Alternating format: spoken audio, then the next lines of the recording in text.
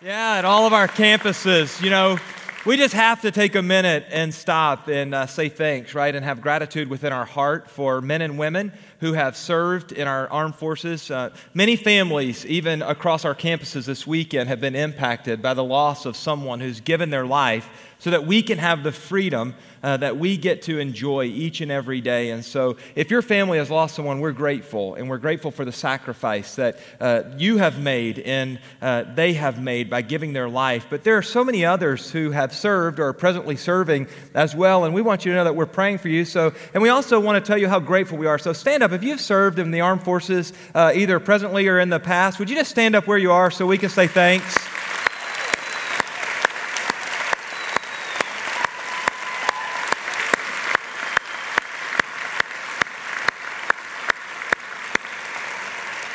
Incredible. Thank you guys and gals so much. We are truly grateful. And, we just want to welcome all of our campuses, be here at Pellissippi or on our Blount County campus or North Campus as well. And last weekend, our core members voted 99%, I believe, to acquire 2 new campuses through Life Point Church. They have an Anderson County campus as well as a Campbell County campus. And so isn't that going to be awesome to welcome 2 more churches as a part of our Faith Promise Church family? And so we're excited about that. And I want to give you a little bit of information just very quickly so that you're aware of some of that transition, how that will happen. And the first thing I would like to ask you to do is to stay put.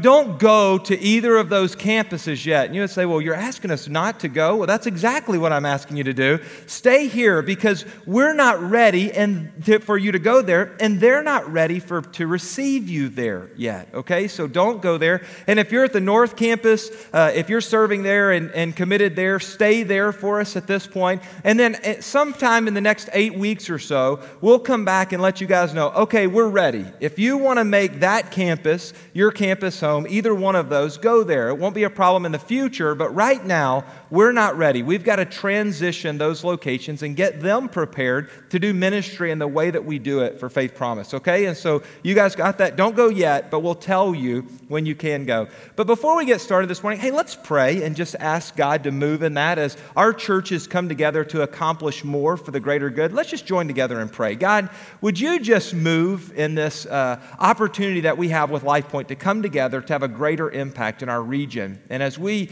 as a ministry, move into Anderson County and then again, God, out to Campbell County, would you just send your presence and, God, allow us to meet needs just as we have in each of our other locations, God. Would you just allow us in an amazing way to have the opportunity to reach people beyond what we ever believed that we could as a ministry. You've been so faithful to our church. And we just say thank you, God. You are so good to us, and we just love you and praise you and say that you're the best. And God, apart from you, we can't accomplish anything that we desire. But God, with you, we can do anything that you put our path to. And so we just come believing that this is your will and your purpose and ask you to direct our steps and order us. In Christ's name we pray. Amen. Amen. Well, this weekend we continue our Passport series, and last week Bert Rosen from Carm just did an incredible job of helping us to see how sometimes God asks you to do things that you're not quite ready for. As Bert shared the story about his son and how his son is living on the streets as far as they know, homeless, and yet at the same time God called him from a ministry where he was and he was satisfied to move into a context where he was unsure about, and how God has used that in his life and in Carm as a ministry in an amazing way.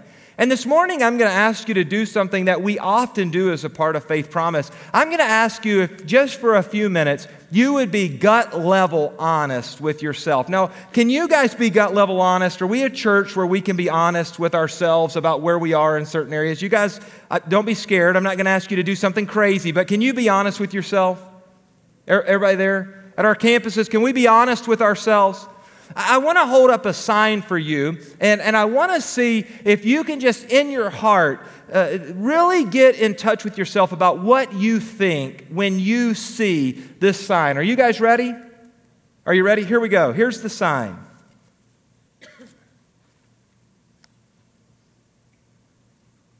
Do you feel that? Do you get where you are with the sign? Now, I don't know about you guys, man, as God just has been getting all over me about this, I've been praying and just seeking Him over the past few weeks, and I started thinking the things that I think when I see this. I don't know about you guys, some of you think, why don't you get a job? Somebody's holding the sign up on the interstate, it's the corner, and there's a McDonald's right down. You just walk down there and get a job. And other people think, oh, that's a scam artist. I bet that guy or gal's driving a better car than I am. They're probably living in a better place. They're getting rich off of holding a cardboard sign like this up on a street corner, right? And then there's another group of people just say, if those type of people actually stay in our area, then what are we going to do? What's going to happen if they're here? Call the police and get them out there to get them picked up. We need to get their type out of this area. Do you guys know what I'm talking about when you see a sign, when I see a sign like this? Others of us were really afraid. I don't know about you guys, but when we see the sign like that when we're on vacation, do you know how you don't really care about that person, but you slide your finger up to the door, lock the doors, and you're moving it up and you hit the lock button, and it's you're afraid this person's going to come jump at the car or something and get in, even though we've never probably really seen that happen. And for most of us, the sign that I just held up, it's not a positive one. It's not a sign that we look at and think positive thoughts about. And it hit me as I was thinking about my own response to this sign, will work for food, that the culture in our world, really the culture in our country, has become one that it lacks compassion. Do you know what I'm talking about? We've become compassionless at some level when we see signs like that. We are skeptics, right? When we see things, when someone says they need something from us, we are just very skeptical. And then I thought, you know what? The church has become compassionless as well.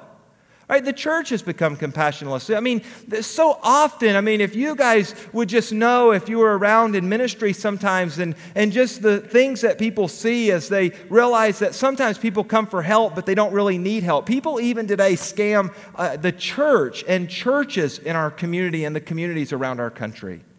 But the reality of it is, all that's impacted me personally, and I think it's probably impacted you guys personally as well, that most of us have become at some level compassionless to the things that are going on around us. Most of us have lost really that deep-seated compassion that we should have for other people because of something that we've seen or that we've heard or that 2020's done an expose on or something like that. And here's what I think I find among most of us today, and I think we can agree on. For the most part, most of us desire to receive compassion, but we like to give justice, right? Candidly, if I were to do something wrong and make some bad steps and we were to end up on a street corner and I was holding a sign up like this, I wouldn't actually think that people shouldn't help me, right? And I think if you were in the same place, you would say the same thing. Hey, you know what? I'm just down on my luck or we made some bad choices. But when we see someone else holding that sign up, what do we think? That person's a bum, probably a drug head. I bet they're an alcoholic, right? But if we have the same thing, if we're in the same place, we want people to think differently about us. And most of us tend to err on the side of lacking compassion and not having compassion. And at the same time, we love to throw the book at people. We love justice. Right? We love to look at someone and say, this is what should happen to them. This is what should be, if they did this, then they should get this. If you watch the news regularly enough, you hear about the tragic things that are happening to people in the world and in our country, and we think, you know what? We don't look at the person who has bombed the city of Boston at the marathon and say, you know what, take it easy on that guy. Man, what if I was in the same place? What would I want? We don't think that. We think, throw the book at him. And we do that for everyone, except for most of us, when the commercial comes on TV of the small children in Africa whose stomachs are malnourished and their body, they're weak, and you can tell. And for small children in foreign countries, we actually feel a little bit of compassion. But for people in our country, we feel really no compassion at all.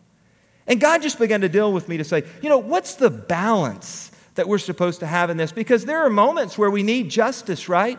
There are moments where justice actually makes sense, and we need to help someone by teaching them. But then there are other moments where we need to be compassionate, and as a people, we need to have compassion. In the Old Testament book in Micah, where we're going to find just one verse that we're going to look at this morning together, there's a really interesting passage because it's the nation of Israel, and what we learn is that the nation of Israel had actually become religious, but they no longer were pursuing the relationship that God desired to have with them. The Bible actually gives this thought, and one writer said they had really become religious, but they were no longer helpful. Right, so there was greater religion than there had ever been in their time, but they had absolutely become unhelpful to the nation and to the people that were around them. And it's the same thing for most of us today. The church, if people were looking at the context and thinking about the church today, would say most church people are religious, right? But most church people are rarely helpful. You know what I'm saying? I mean, church people are normally religious, but so often they're not helpful. Now, let me tell you how this works out in the 21st century, and you'll see this. You have a coworker, and your coworker comes in, and they're a little bit of a pain. Do you know what I'm talking about? Like, they're the coworker. You don't know the one who comes in. Do you know what I'm talking about? Some of you don't realize you're the one, maybe, but there is a one. And they come in, they say, you know what, it's just been a terrible morning. Last night, my mom had to be taken to the hospital via the ambulance, and she's going in for emergency surgery today, and you're thinking, oh, good grief, you know, another thing. And so you do the religious thing. What do? You say, I'll pray for you. Right? That's what we say. I'll pray for you takes care of everything for believers, doesn't it? I mean, it's like, I'll pray for you. And we even muster up just this real false empathy when we say it. Like, we're never going to pray for you. We don't even believe the story that you're telling us, but, but we're going to say it. I'll pray for you.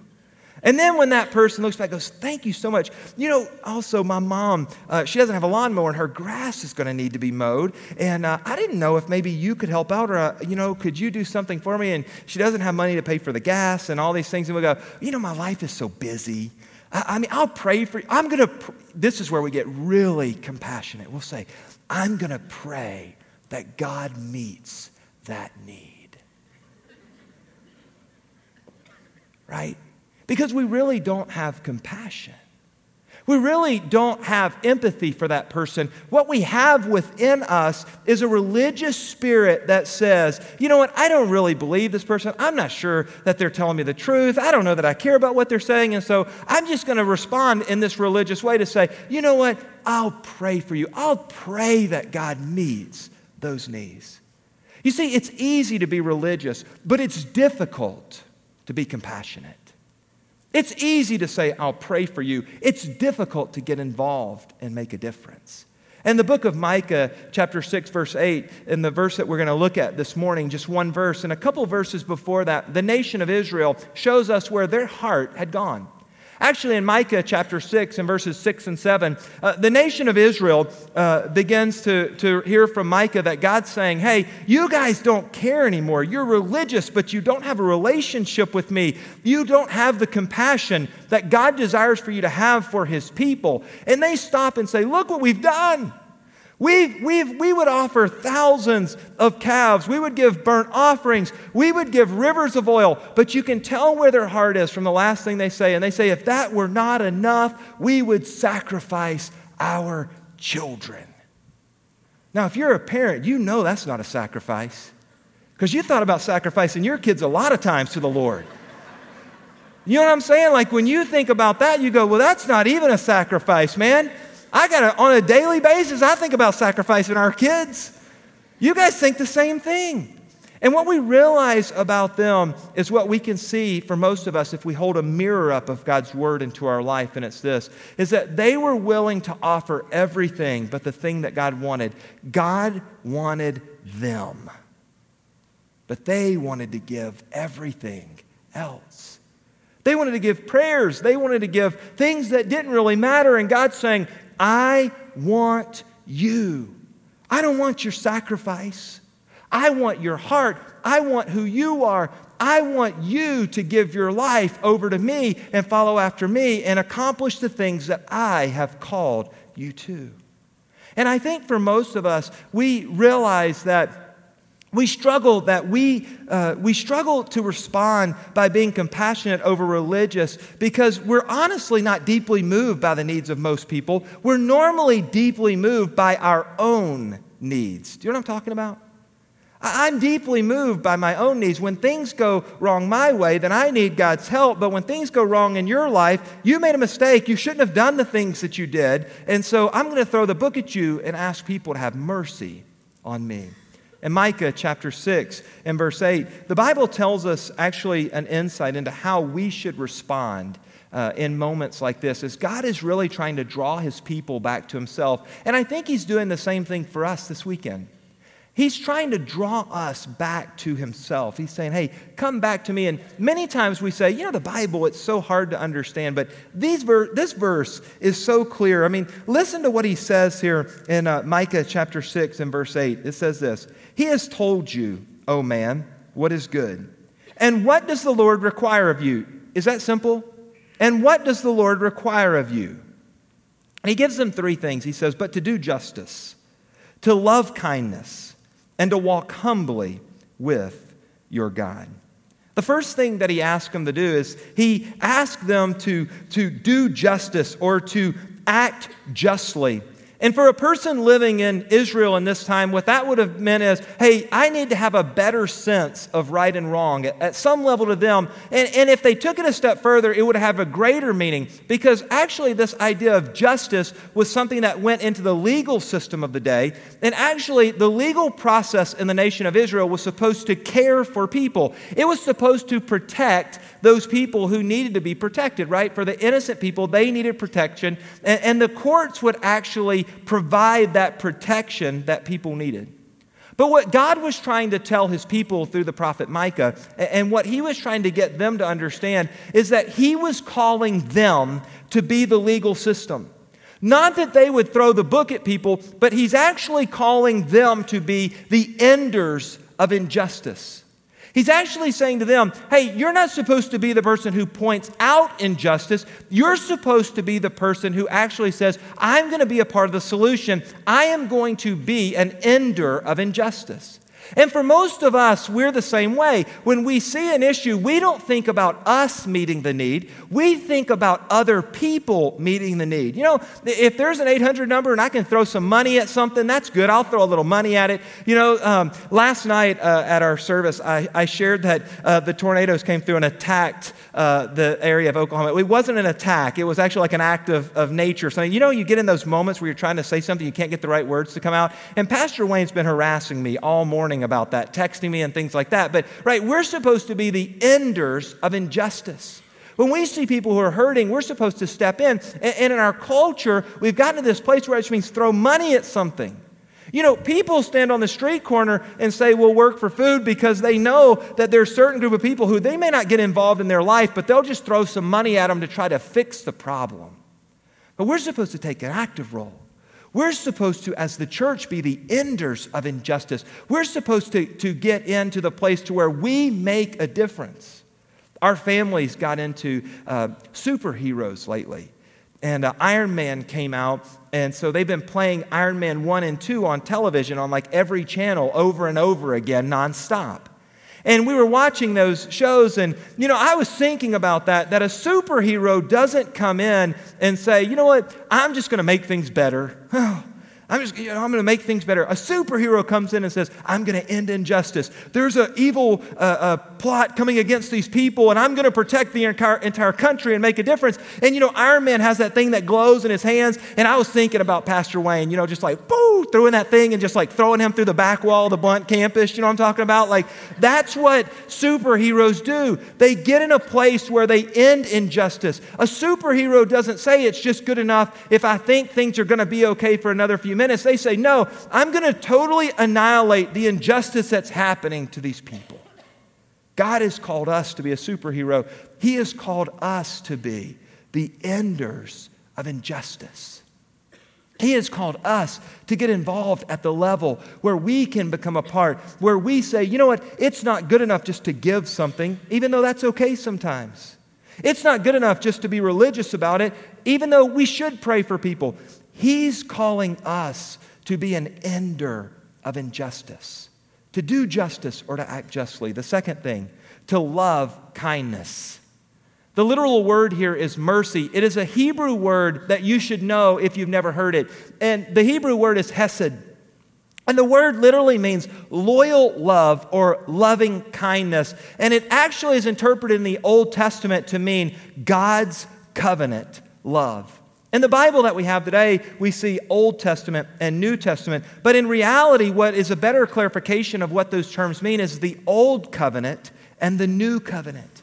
And God made a covenant with Abraham, if you remember, back in Genesis chapter 12. And he said, I'm calling you out, and you're going to be the leader of my people, and I'm going to make my people as numerous as the sands of the seashore. And as Abraham is called out, he begins to journey on, and God begins to use him in an amazing way to be the leader of his people. And God says to Abraham, I am going to make a covenant with you.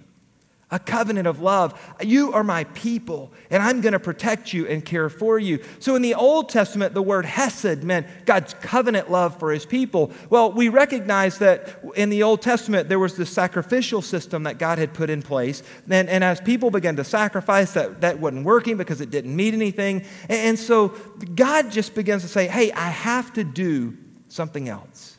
I have to do something different. Right, because the compassionlessness of the people that are here, the compassionlessness of my people, it just doesn't make a difference anymore. I don't have their hearts. You know, one writer said this, kind of relating this to the 21st century. He said, he actually, let me see if I can find this really quickly in my notes. He says, look at those people. This is how they would think, how we would think. Look at those people, how bad they are. Or look at their irresponsible behavior. We are proud of the fact that we are not like them. You know what I'm talking about? We're proud of the fact that we're not like them.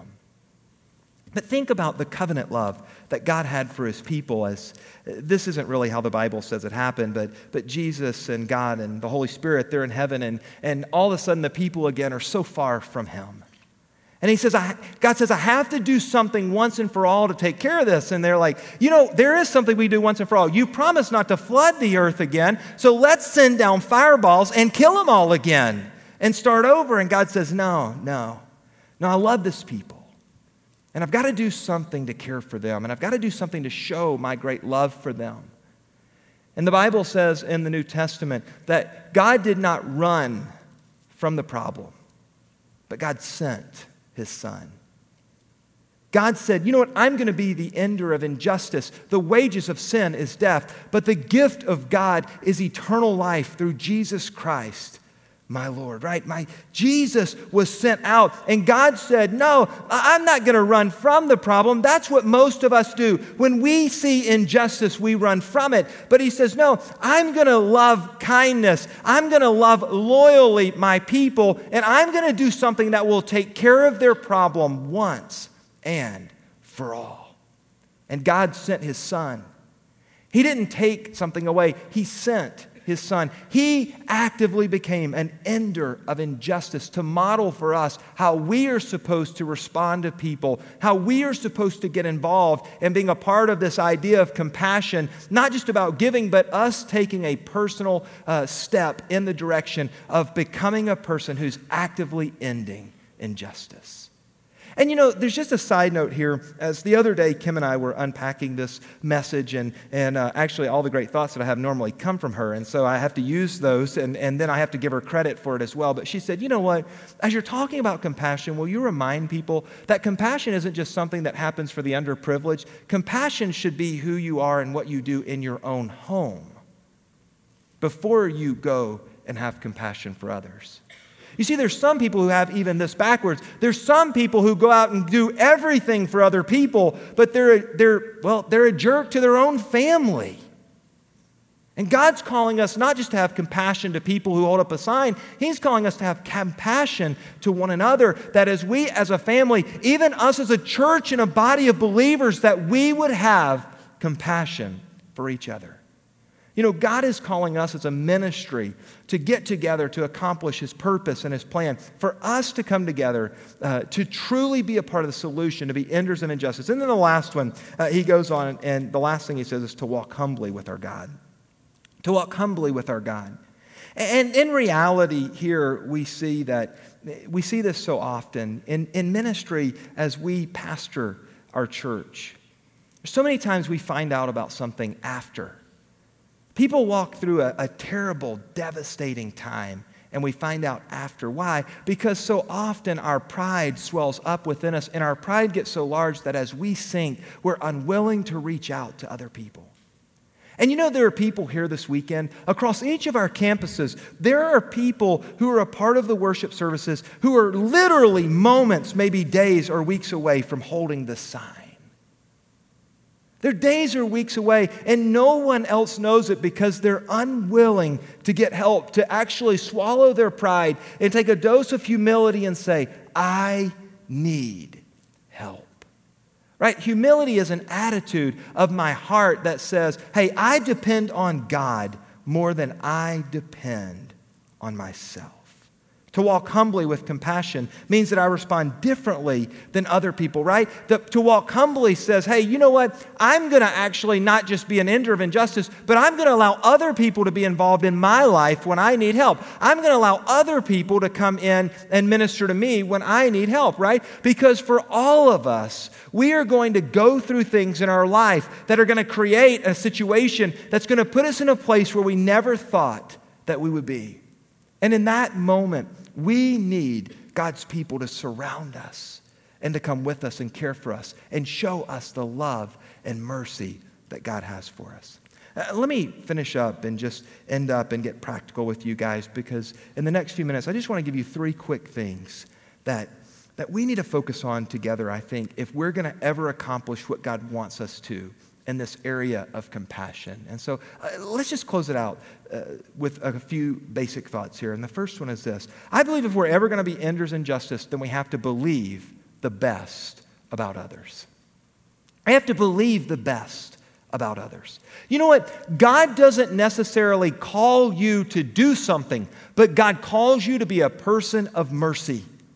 He calls you to look at the person who holds the brown sign up and maybe say, I don't know what's happened in that person's life, and I don't know how they got to the place to where they are today.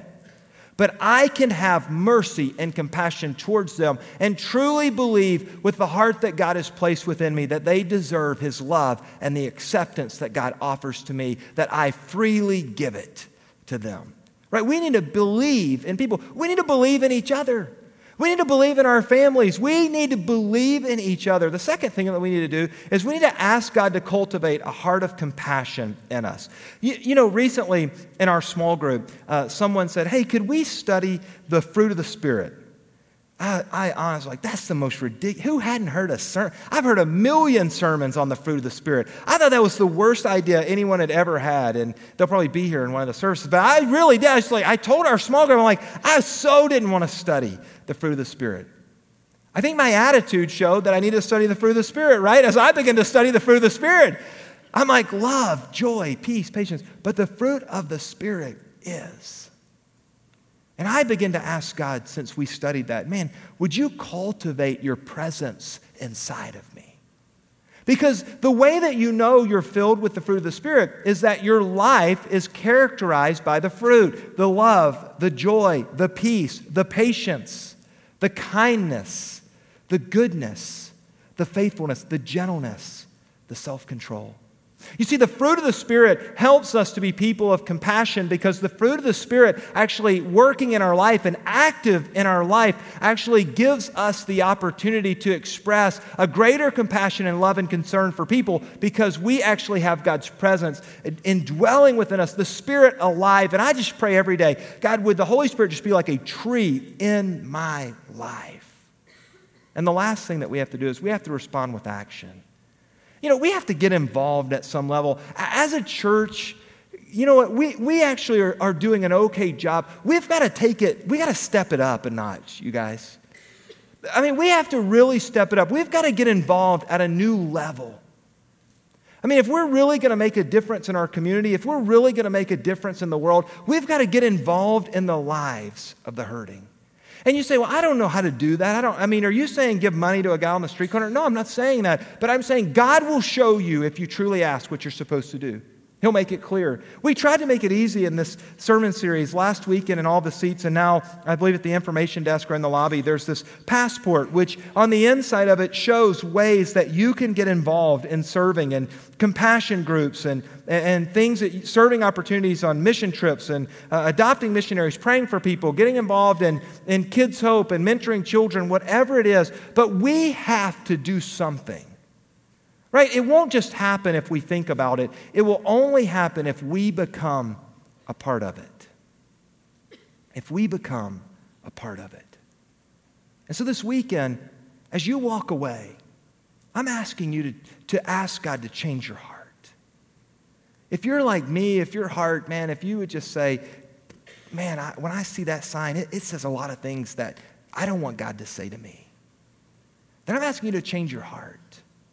But I'm also asking you to ask God to come inside of you in such a way that you will experience His presence in a way that you never have, which will cause you, in turn, to become an ender of injustice. Not just our community, because I think that's way too small for our church. I think with the gifts that God has given us, it should go all the way to the ends of the earth. As our campus pastors come up at each of our other locations, I don't know where you guys are. I don't know where you are in this whole thought of compassion. But you know what? I just have this feeling that there are people at each of our campuses that need to know that God's people care about them. They need to know. They need to experience the love and the mercy of His church, and we need to do that. But there's also a group of people who need to just say, hey, you know what, God? I need to tell you that I don't have a heart that's a heart like yours. And with every head bow, if you would just close your eyes and bow your head. And maybe you would say, you know what, Josh, I need God to do a work of compassion in my life if our church is ever going to accomplish what God wants us to. Would you just slip your hand up where you are and say, hey, I need God to do a work of compassion in me. God, I just pray that this weekend that you would just do a work in such a way that we would have the mercy that you have given to us, that we would dispense that to others, that we would truly be mercy givers to every person. God, we never deserved it. And at the same time, we ask you for it. And so we just pray, God, together, would you do a work in our church in such a way that we would actually go beyond just meeting needs in our community, in our state, in our country? Would you just take, God, a group of people willing to accomplish more? Would you, in the justice and the loving kindness and in the humility that you bring within us, would you allow us to go out to accomplish even greater things?